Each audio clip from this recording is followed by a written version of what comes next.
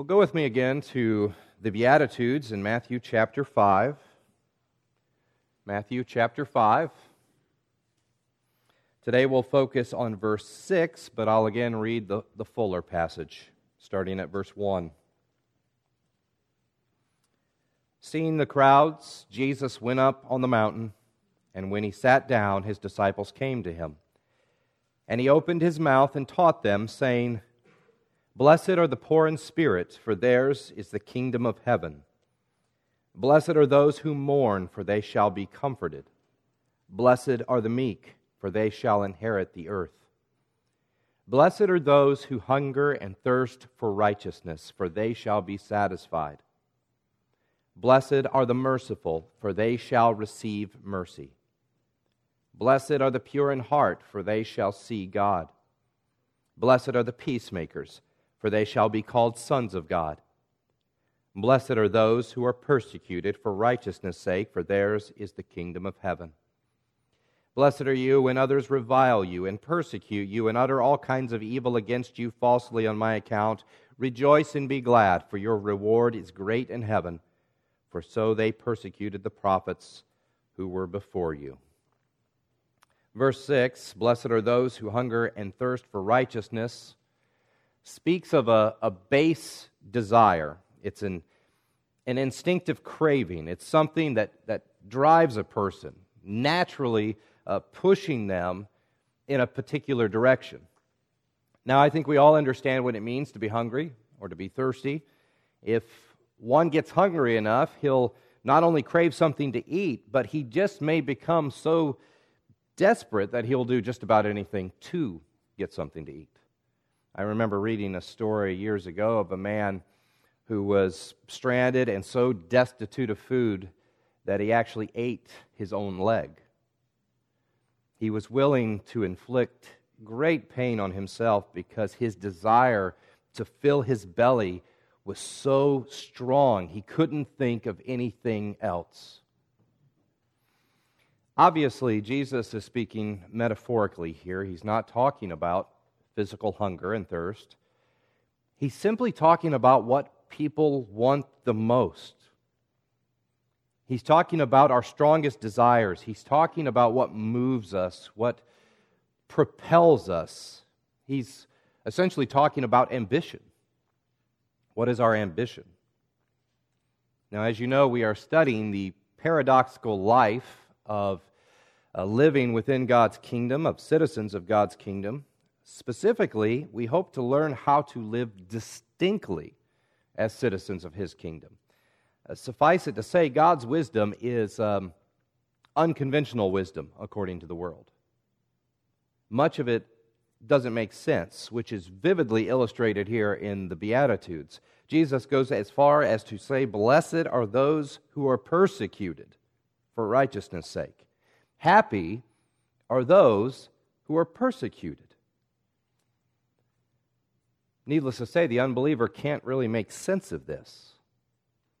This seemingly upside-down nature of God's kingdom leaves us with a stark contrast between the worldviews and the philosophies and the beliefs and the lifestyles of God's people and everyone else. It's a drastic difference. And at the heart of things, we have very different ambitions. Very different ambitions. Now, I'll confess to you that I have a guilty pleasure of reading biographies and autobiographies and memoirs of famous musicians. Now, I probably don't have to tell you that most secular musicians have not led the most upstanding, righteous lives. But I enjoy reading about how the music was made and how they wrote their songs and what was going on in their lives to inspire them to write those songs and what did the recording process look like and why did their music change over the years and so on. Now, I don't know how many of these books I've actually read, but most of them share a very common theme from one to the next. You've got a young, talented musician who wants to pursue a career in music, and most of them, they work really hard to achieve it. They do things that most of us would probably not want to do. Because they assume a career in music will be the most fulfilling thing they can possibly do with their lives. Most of them have that in their minds, and it's very clear from the start. If they want fulfillment, if they want satisfaction, they must pursue a career in music. They are almost always motivated by the promise of a better life. If only their music will grant them a measure of fame and fortune and consequently freedom. That's what a lot of these guys are looking for. They just want the freedom that comes with it. And yet, rarely does it work out that way. In the vast majority of these stories that I've read, as fame and fortune increase, so does misery. As it happens, worldly success doesn't lead to the happiness they anticipated. As you probably know, many of their stories actually end with depression and drug use and overdoses and suicide and all kinds of sad and tragic ends.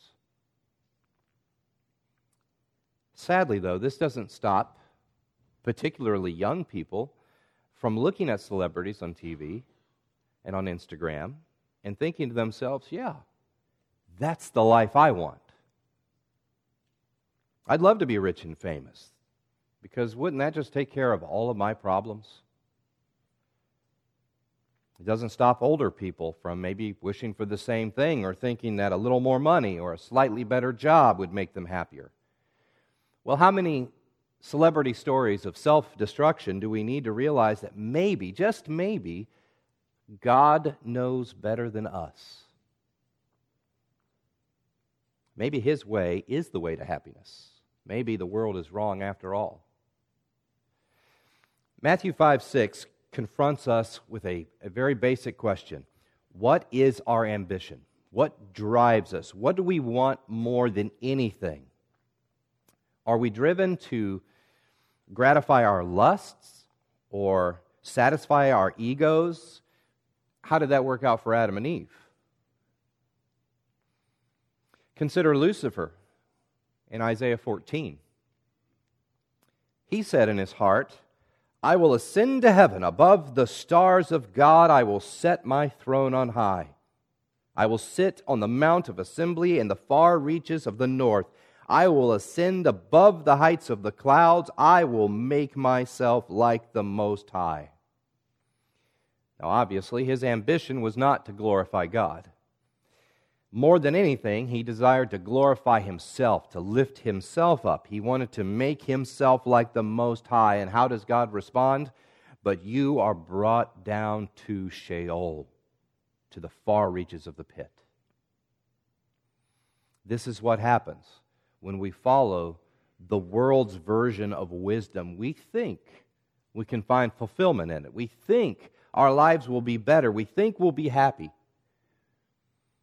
But it doesn't work out that way.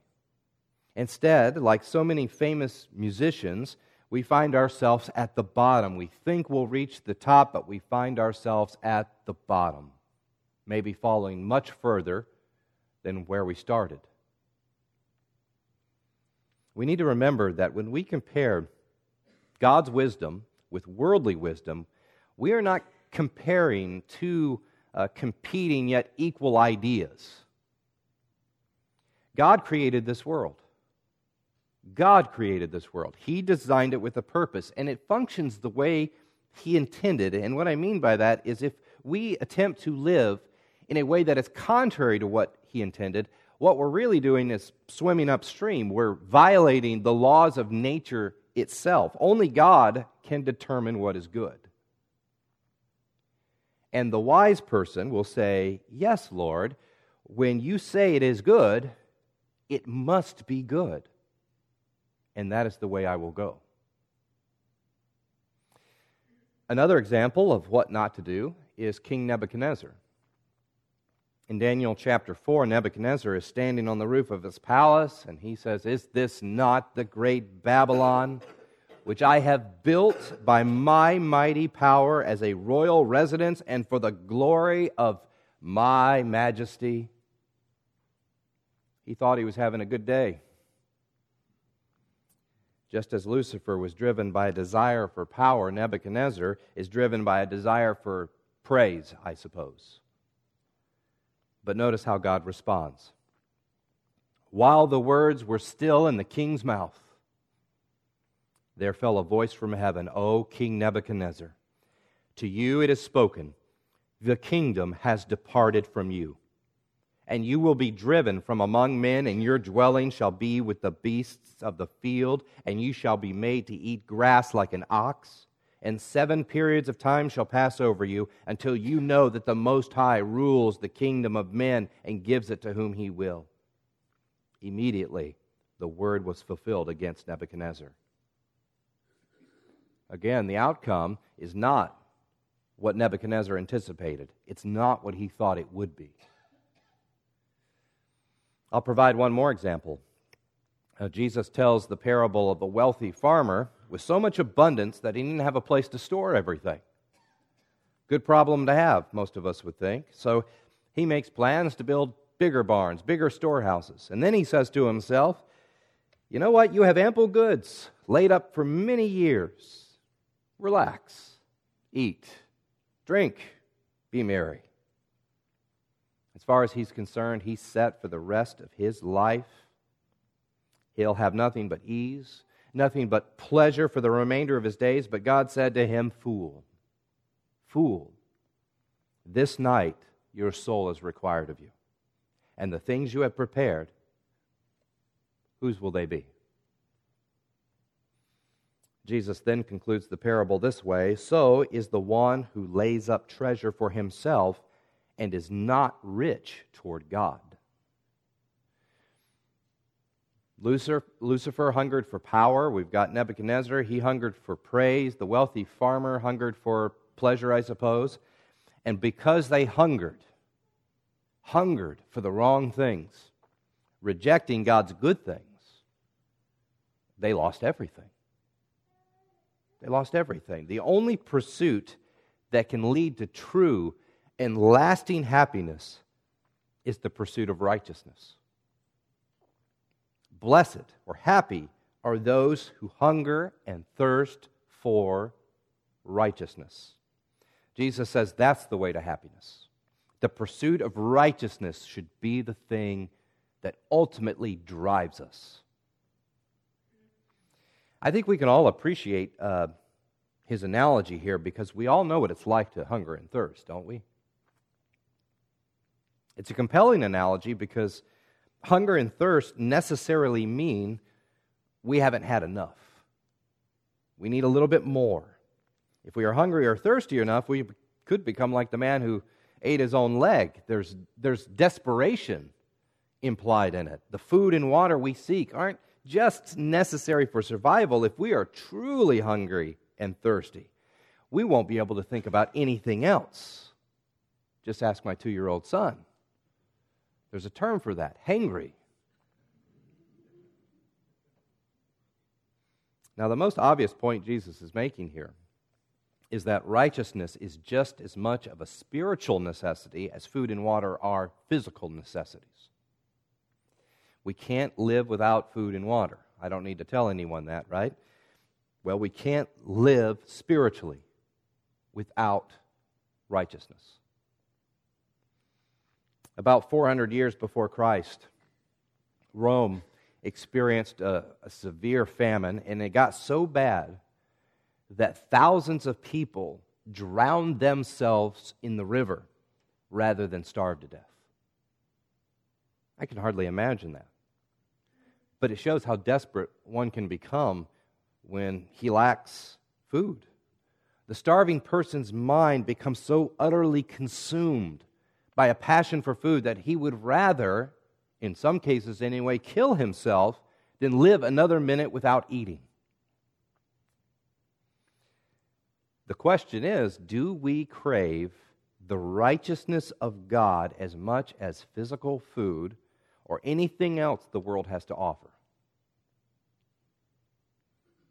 We should, because we can literally, physically eat to the full every day of our lives. But you know what still comes eventually? Death. That food won't sustain you forever. And then what? Then the only thing that will matter is not bread in our bellies, but the righteousness of God. In Isaiah 55, verse 2, God himself asked, "Why do you spend your money for that which is not bread, and your labor for that which does not satisfy?" In other words, what's the point? Why invest in something temporal? Why invest in something that is ultimately unable to satisfy? Jeremiah says the people have forsaken God, the fountain of living waters, and have hewed out cisterns for themselves, broken cisterns that can hold no water. Again, what's the point? We put so much time and effort for things that can't last, that can't satisfy, for things that certainly can't save us. In 1 John 2:15 through 17, John writes, "Do not love the world or the things in the world. If anyone loves the world, the love of the Father is not in him. For all that is in the world, the desires of the flesh and the desires of the eyes and the pride of life is not from the Father, but is from the world. And the world is passing away, along with its desires. But whoever does the will of God abides forever." Now, it may defy the world's conventional wisdom, but if we are seeking satisfaction in anything other than God alone, we have missed the mark terribly, and severe disappointment is all that awaits. Looking back over the preceding Beatitudes, you'll notice that the first three verses were essentially negative. To be poor in spirit means we turn away from self-seeking. In mourning, we turn away from self-satisfaction, and in meekness, we turn away from self-serving. All three are costly and seemingly painful, at least in the moment. We must die to self. We must confess our sinfulness. We must surrender ourselves to God's control. This fourth beatitude, however, is a little more on the positive side. Once we have put aside self, we've put aside sin, we've put aside our own power, if you will, turning to the Lord, a desire for righteousness grows within us. The more we put aside what we have, the more we long for what God gives. Listen to what Martin Lloyd-Jones says. This beatitude again follows logically from the previous ones. It is a statement to which all the others lead. It is the logical conclusion to which they come, and it is something for which we should all be profoundly thankful and grateful to God. I do not know of a better test that anyone can apply to himself or herself in this whole matter of the Christian profession than a verse like this one. If this verse is to you one of the most blessed statements of the whole of Scripture, you can be quite certain you are a Christian. If it is not, then you had better examine the foundations again. I only wish I could say that with a British accent. It's more compelling. But regardless, that can be a quite convicting statement. One of the characteristics that makes citizens of God's kingdom distinct from the unbelieving, unredeemed world is a hunger and a thirst for righteousness. To have God's life within us through the new birth is a desire of more of His likeness within us. By growing in righteousness, the believer will, of course, wrestle in the flesh, but his most sincere desire is to grow in the Lord and to obey Him. Jesus describes a hunger and thirst that is intense and unquenchable. He uses what we call the present participle here. So he's signifying a continuous longing, a continuous seeking. He's talking about hunger and thirst that is perpetual. It's insatiable. It's a longing for holiness that is deep and unending. Think of Moses in the book of Exodus. God appeared to Moses one way or another, spoke to him time and time again, yet Moses, He couldn't get enough. In Exodus 33, we're told, verse 9, when Moses entered the tent, the pillar of cloud would descend and stand at the entrance of the tent, and the Lord would speak with Moses. And when all the people saw the pillar of cloud standing at the entrance of the tent, all the people would rise up and worship, each at his tent door.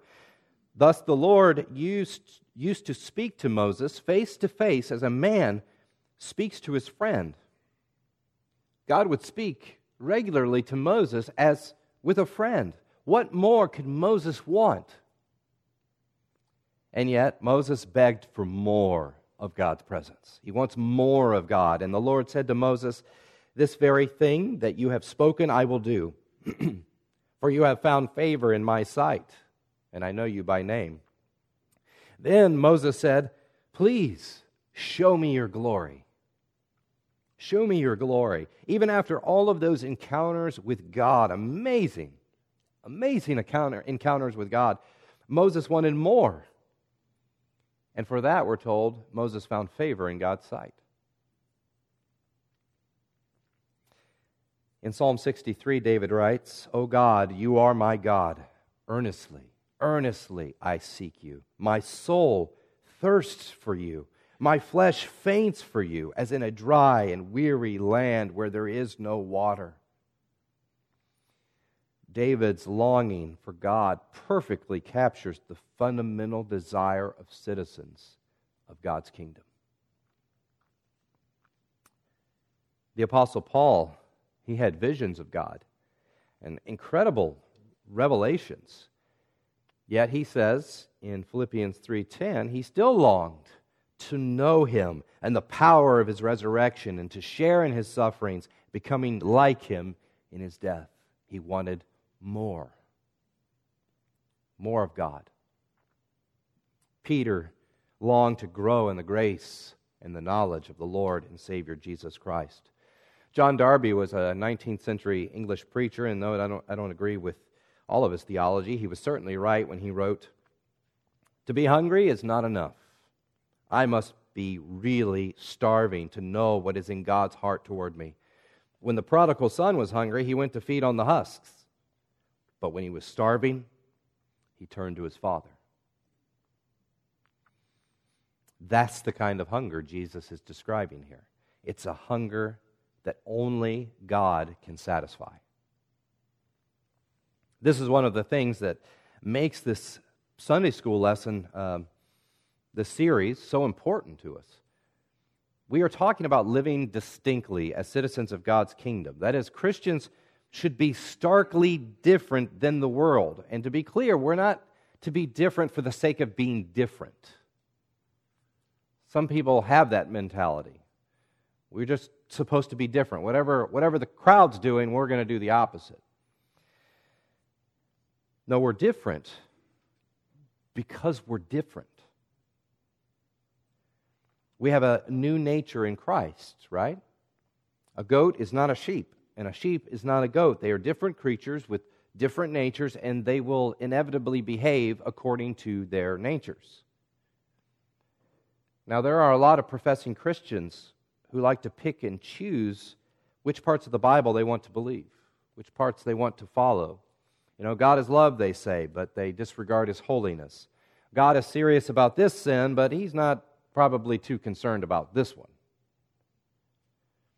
I've lost count of the number of times I've heard someone say to me, "I'm a Christian, but I'm not religious." And they will often follow that up, if I can summarize what they try to express to me, something like, I prefer to serve God on my own, in my own way. Well, anyone who has honestly read the Bible knows that that cannot be. That's not possible. We can't dictate to God how we will serve Him. We can't pick and choose what we want from the Bible. Righteousness is not for nibbling. It's for hungering. It's for thirsting after. According to Christ, citizens of His kingdom will continually hunger and thirst for righteousness. That will be their foremost ambition in this life. They will crave it. They will want nothing else if given a choice. They will not be satisfied with anything less than the righteousness of God. But practically speaking, what exactly does that mean? What does it mean to hunger and thirst for righteousness? And I believe there are two possible answers depending on whom we're talking about. One aspect of this hunger and thirst actually leads people into the kingdom. And then we've got another aspect that leads citizens of the kingdom into increased sanctification. So let's consider both. Later in this sermon, Jesus says, I tell you, unless your righteousness exceeds that of the scribes and Pharisees, you will never enter the kingdom of heaven. Now, for those in the audience, he might as well have said, I'm sorry, folks, but you will never enter the kingdom. No one had the righteousness of the scribes and the Pharisees. Yet Jesus says one's righteousness must exceed their righteousness in order to enter the kingdom. What was he trying to tell them? Surely he wasn't suggesting entrance into the kingdom is impossible, was he? Well, no, and yes. Quoting the Psalms, Paul says, none is righteous. No, not one. None is righteous. So on the one hand, sinners can never meet God's standard of righteousness. We have all sinned and fall short of the glory of God. On our own, we can never enter the kingdom. We can never be saved. It's impossible for us. Absolutely, positively impossible. On the other hand, Jesus was once asked, who can be saved? And he answered, what is impossible with man is possible with God. That's Luke 18:27. In other words, it is impossible for man to enter the kingdom on its own. But God has graciously provided a way. Paul says in Romans 1, for I am not ashamed of the gospel, for it is the power of God for salvation to everyone who believes, to the Jew first, and also to the Greek. For in it, the righteousness of God is revealed from faith for faith, as it is written, the righteous shall live by faith. In Isaiah 51, verse 5, God says, my righteousness draws near, my salvation has gone out. What is impossible with man is possible with God. By His mercy, God has provided a way into His kingdom. What is that way? In a word, it's faith. It's faith. It's not, I'll keep the law and be saved. It's not confidence in self. It's not confidence in one's own morality. It's not confidence in one's own righteousness, because none is righteous. No, not one. It's faith. It's when a sinner abandons every thought of saving himself. Instead, he trusts in Christ alone to save him. 2 Corinthians 5:21, for our sake God made him to be sin, who knew no sin, so that in him we might become what? The righteousness of God. Do you see how our very entrance into the kingdom then requires a hunger and a thirst for righteousness, namely the righteousness of God? It's a craving really for Christ Himself. Only after we've come to our wits' end and realize that we have no hope outside of Christ, it is only after Christ becomes our primary ambition that we can enter into His kingdom. It is by faith alone, in Christ alone. Now, for those who are already in the kingdom, those who are already saved, our object of hungering and thirsting actually remains Christ. It remains Christ, but we're not seeking salvation. We're not seeking entrance into the kingdom. We're already in the kingdom. What we're seeking is growth. We hunger and thirst to grow in righteousness. Our ambition is to become increasingly conformed to the image of Christ. Now keep in mind, we're not perfect, and we won't be perfect until we reach heaven. Paul's prayer for the believers in Philippi was that their love would abound more and more with knowledge and all discernment, so that you may approve what is excellent, and so be pure and blameless for the day of Christ, filled with the fruit of righteousness that comes through Jesus Christ, to the glory and praise of God. Now you'll notice that even in our sanctification, the righteousness we seek comes from Jesus Christ. Comes from God, not us. That's why Jesus uses the definite article in Matthew 5:6. It's not in our English translations, most of them anyway, but the verse could read, "Blessed are those who hunger and thirst for the righteousness." Not just any righteousness, the righteousness. That is the righteousness of God. We're seeking His righteousness. Now, when you think about it, this really falls right in line with the other Beatitudes: humility, mourning, meekness. In short, citizens of God's kingdom are selfless, completely selfless. We're not consumed with self. We're not self-absorbed. We're not proud. We're like John the Baptist, who said of Christ, "He must increase, but I must decrease." Citizens of the kingdom think like Paul, who said, "For from Him and through Him and to Him are all things. To Him be glory forever. Amen." Now let's turn our attention to the latter part of this verse. What is the promise to those who hunger and thirst for righteousness? Jesus says, they shall be satisfied. Now there's kind of a fascinating paradox in this verse, because Jesus says God's people will continually hunger and thirst. Their appetites are insatiable. With every bite, they just want a little more. It seems that satisfaction is always just out of reach. They can never get quite enough. The more they eat, the more they drink, the more they want. Yet Jesus also says they shall be satisfied. How can that be? How could we be satisfied yet always hunger and thirst for more? Well, I believe the simplest explanation is that Jesus is speaking chronologically. We hunger and thirst now, and while we may experience a degree of satisfaction, we certainly do, we can't be fully satisfied. Not just yet. Full satisfaction comes later. And why can't we be fully satisfied now? Because the perfect has not yet come. We live in a fallen world.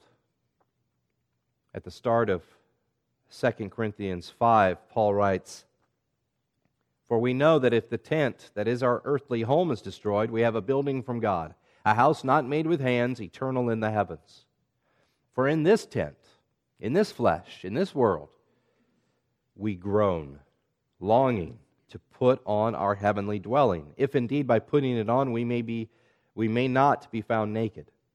For while we are still in this tent, we groan, being burdened, not that we would be unclothed, but that we would be further clothed, so that what is mortal may be swallowed up by life." Paul speaks again of this groaning in Romans 8. He says, "For we know that the whole creation has been groaning together in the pains of childbirth until now. And not only the creation, but we ourselves, who have the first fruits of the Spirit, groan inwardly as we wait eagerly for adoption as sons, the redemption of our bodies." So if nothing else, we can clearly sense the dissatisfaction expressed through this groaning, this internal groaning. We can't be fully satisfied now, not with sin, and not with sin's consequences still present.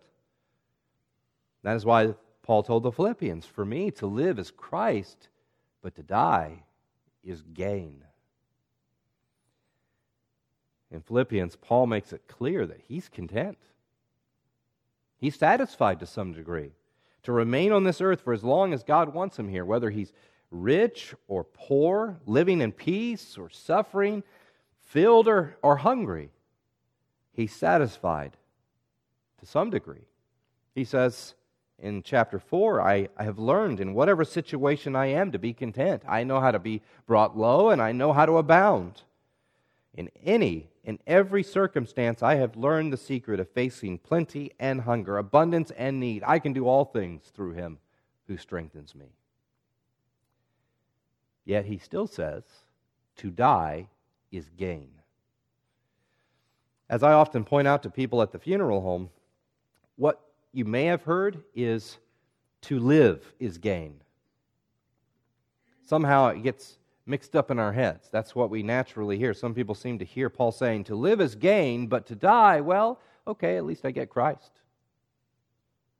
That's not what Paul said. He says, for me to live is Christ, and to die is gain. He continues, I am hard-pressed between the two. My desire is to depart and be with Christ, for that is far better. But to remain in the flesh is more necessary on your account. So Paul is content here in this life. He's content, but he anticipates something even better down the road in the future. Whatever satisfaction we have now is always going to be hindered by sin and this groaning that Paul described. True, full, lasting satisfaction, that comes later. Jeremiah 31 verse 14 says, my people shall be satisfied with my goodness, declares the Lord. Jesus said, I am the bread of life. Whoever comes to me shall not hunger, and whoever believes in me shall never thirst. So whatever degree of satisfaction we can have now living within God's kingdom, that's just a small taste of what's to come. Recently, Danae and I spent a few days at an all-inclusive resort in Mexico, and it was great. We could eat whatever we wanted, and we could order pretty much anything, any time of the day. Get hungry, get a craving in the middle of the night, call room service, they'll bring it to you. If I wanted a steak, I could have a steak. If we wanted a fruit smoothie, we'd have a fruit smoothie, and so on. All things considered, wasn't much room to complain, except everything we ate or drank in that country had a funny aftertaste to me. And the weird part was, everything had the same aftertaste. Whether I was eating a smoothie or drinking a smoothie or eating a steak, it all just kind of had the same aftertaste. So by the end of the trip, we were kind of craving American food again. In fact, we couldn't think of anything else when we were leaving the resort than when we had our layover in Charlotte, we could go get some Bojangles biscuits. We could eat anything we wanted at this resort, and that's what we craved by the end. We wanted some biscuits. Maybe that's not the best illustration, but you probably understand my point. The Christian, we can be satisfied now. We can be overjoyed with what we have. We can be content, but it simply doesn't compare with the satisfaction that's to come. Now, briefly, we've just got a few minutes here. I want to back up and talk about what hungering and thirsting looks like, give you just a few things to consider. What does it mean to hunger and thirst for righteousness? First of all, it is dissatisfaction with self. Dissatisfaction with self. If one is satisfied in and of himself, he'll have no reason to seek God's righteousness. As Thomas Watson once said, he has most need of righteousness that least wants it. The truly hungering Christian will say, wretched man that I am, who will save me from this body of death? Of course, this is a clear distinction from citizens of the devil's kingdom. The world says, believe in yourself. Believe in yourself. Be happy with who you are. Not long ago, I heard that old Whitney Houston song, The Greatest Love of All. According to Whitney Houston, what's the greatest love of all? Not that someone lays down his life for a friend, as the Bible says. No, she says, no matter what they take from me, they can't take away my dignity. Because the greatest love of all is happening to me. I found the greatest love of all inside of me. The greatest love of all is easy to achieve. Learning to love yourself is the greatest love of all. That is distinctly unbiblical, and frankly dangerous, even when it's sung with a beautiful voice. Second, hungering and thirsting in this context is freedom from dependence on external things for satisfaction. That's not where we're trying to find satisfaction. It doesn't look for satisfaction in money or houses or careers or cars. It is satisfaction in spiritual, everlasting things, things of God, heavenly things. Third, it craves the Word of God. He craves the Word of God. The prophet Jeremiah said, "Your words were found, and I ate them, and your words became to me a joy and a delight in my heart." If we seek God's righteousness, we will seek His Word. Fourth, it is content with God's will. Quoting Thomas Watson once again, he said, "The one who hungers and thirsts after righteousness can feed on the myrrh, or bitter, of the gospel as well as the honey." As you've probably learned by now, life in the kingdom isn't always easy. But citizens of the kingdom will accept God's will for better or worse. Fifth, true spiritual hunger is unconditional. What do I mean by that? I was talking to a man just the other day who's having a rough go of things recently. He lost his job, money's very tight, and he mentioned a few other problems that he was experiencing. And at one point I asked him, "Are you a praying man?" He said, "I pray all the time, but it hasn't done much good." He said, "I'm always telling God that if He helps me out with this problem or that, I'll gladly give to charity. I'll go to church. I'll do whatever He wants," but He doesn't seem to answer. Now, do you see the problem with his approach? More importantly, do you see the problem with his primary desire? What does he really want? He isn't hungering for God's righteousness. He isn't hungering for God. He's hungering for a job. He's hungering for more money. Worse yet, he's demanding that God give him a job or give him more money before he's willing to even consider doing anything that would please God. Citizens of God's kingdom do not want God plus money. They do not want God plus anything else. They want Him. They want Christ. They want God's righteousness. As we read in Isaiah 26:9, they confess, "My soul yearns for you in the night. My spirit within me earnestly seeks you." That's a citizen of God's kingdom. We're dismissed.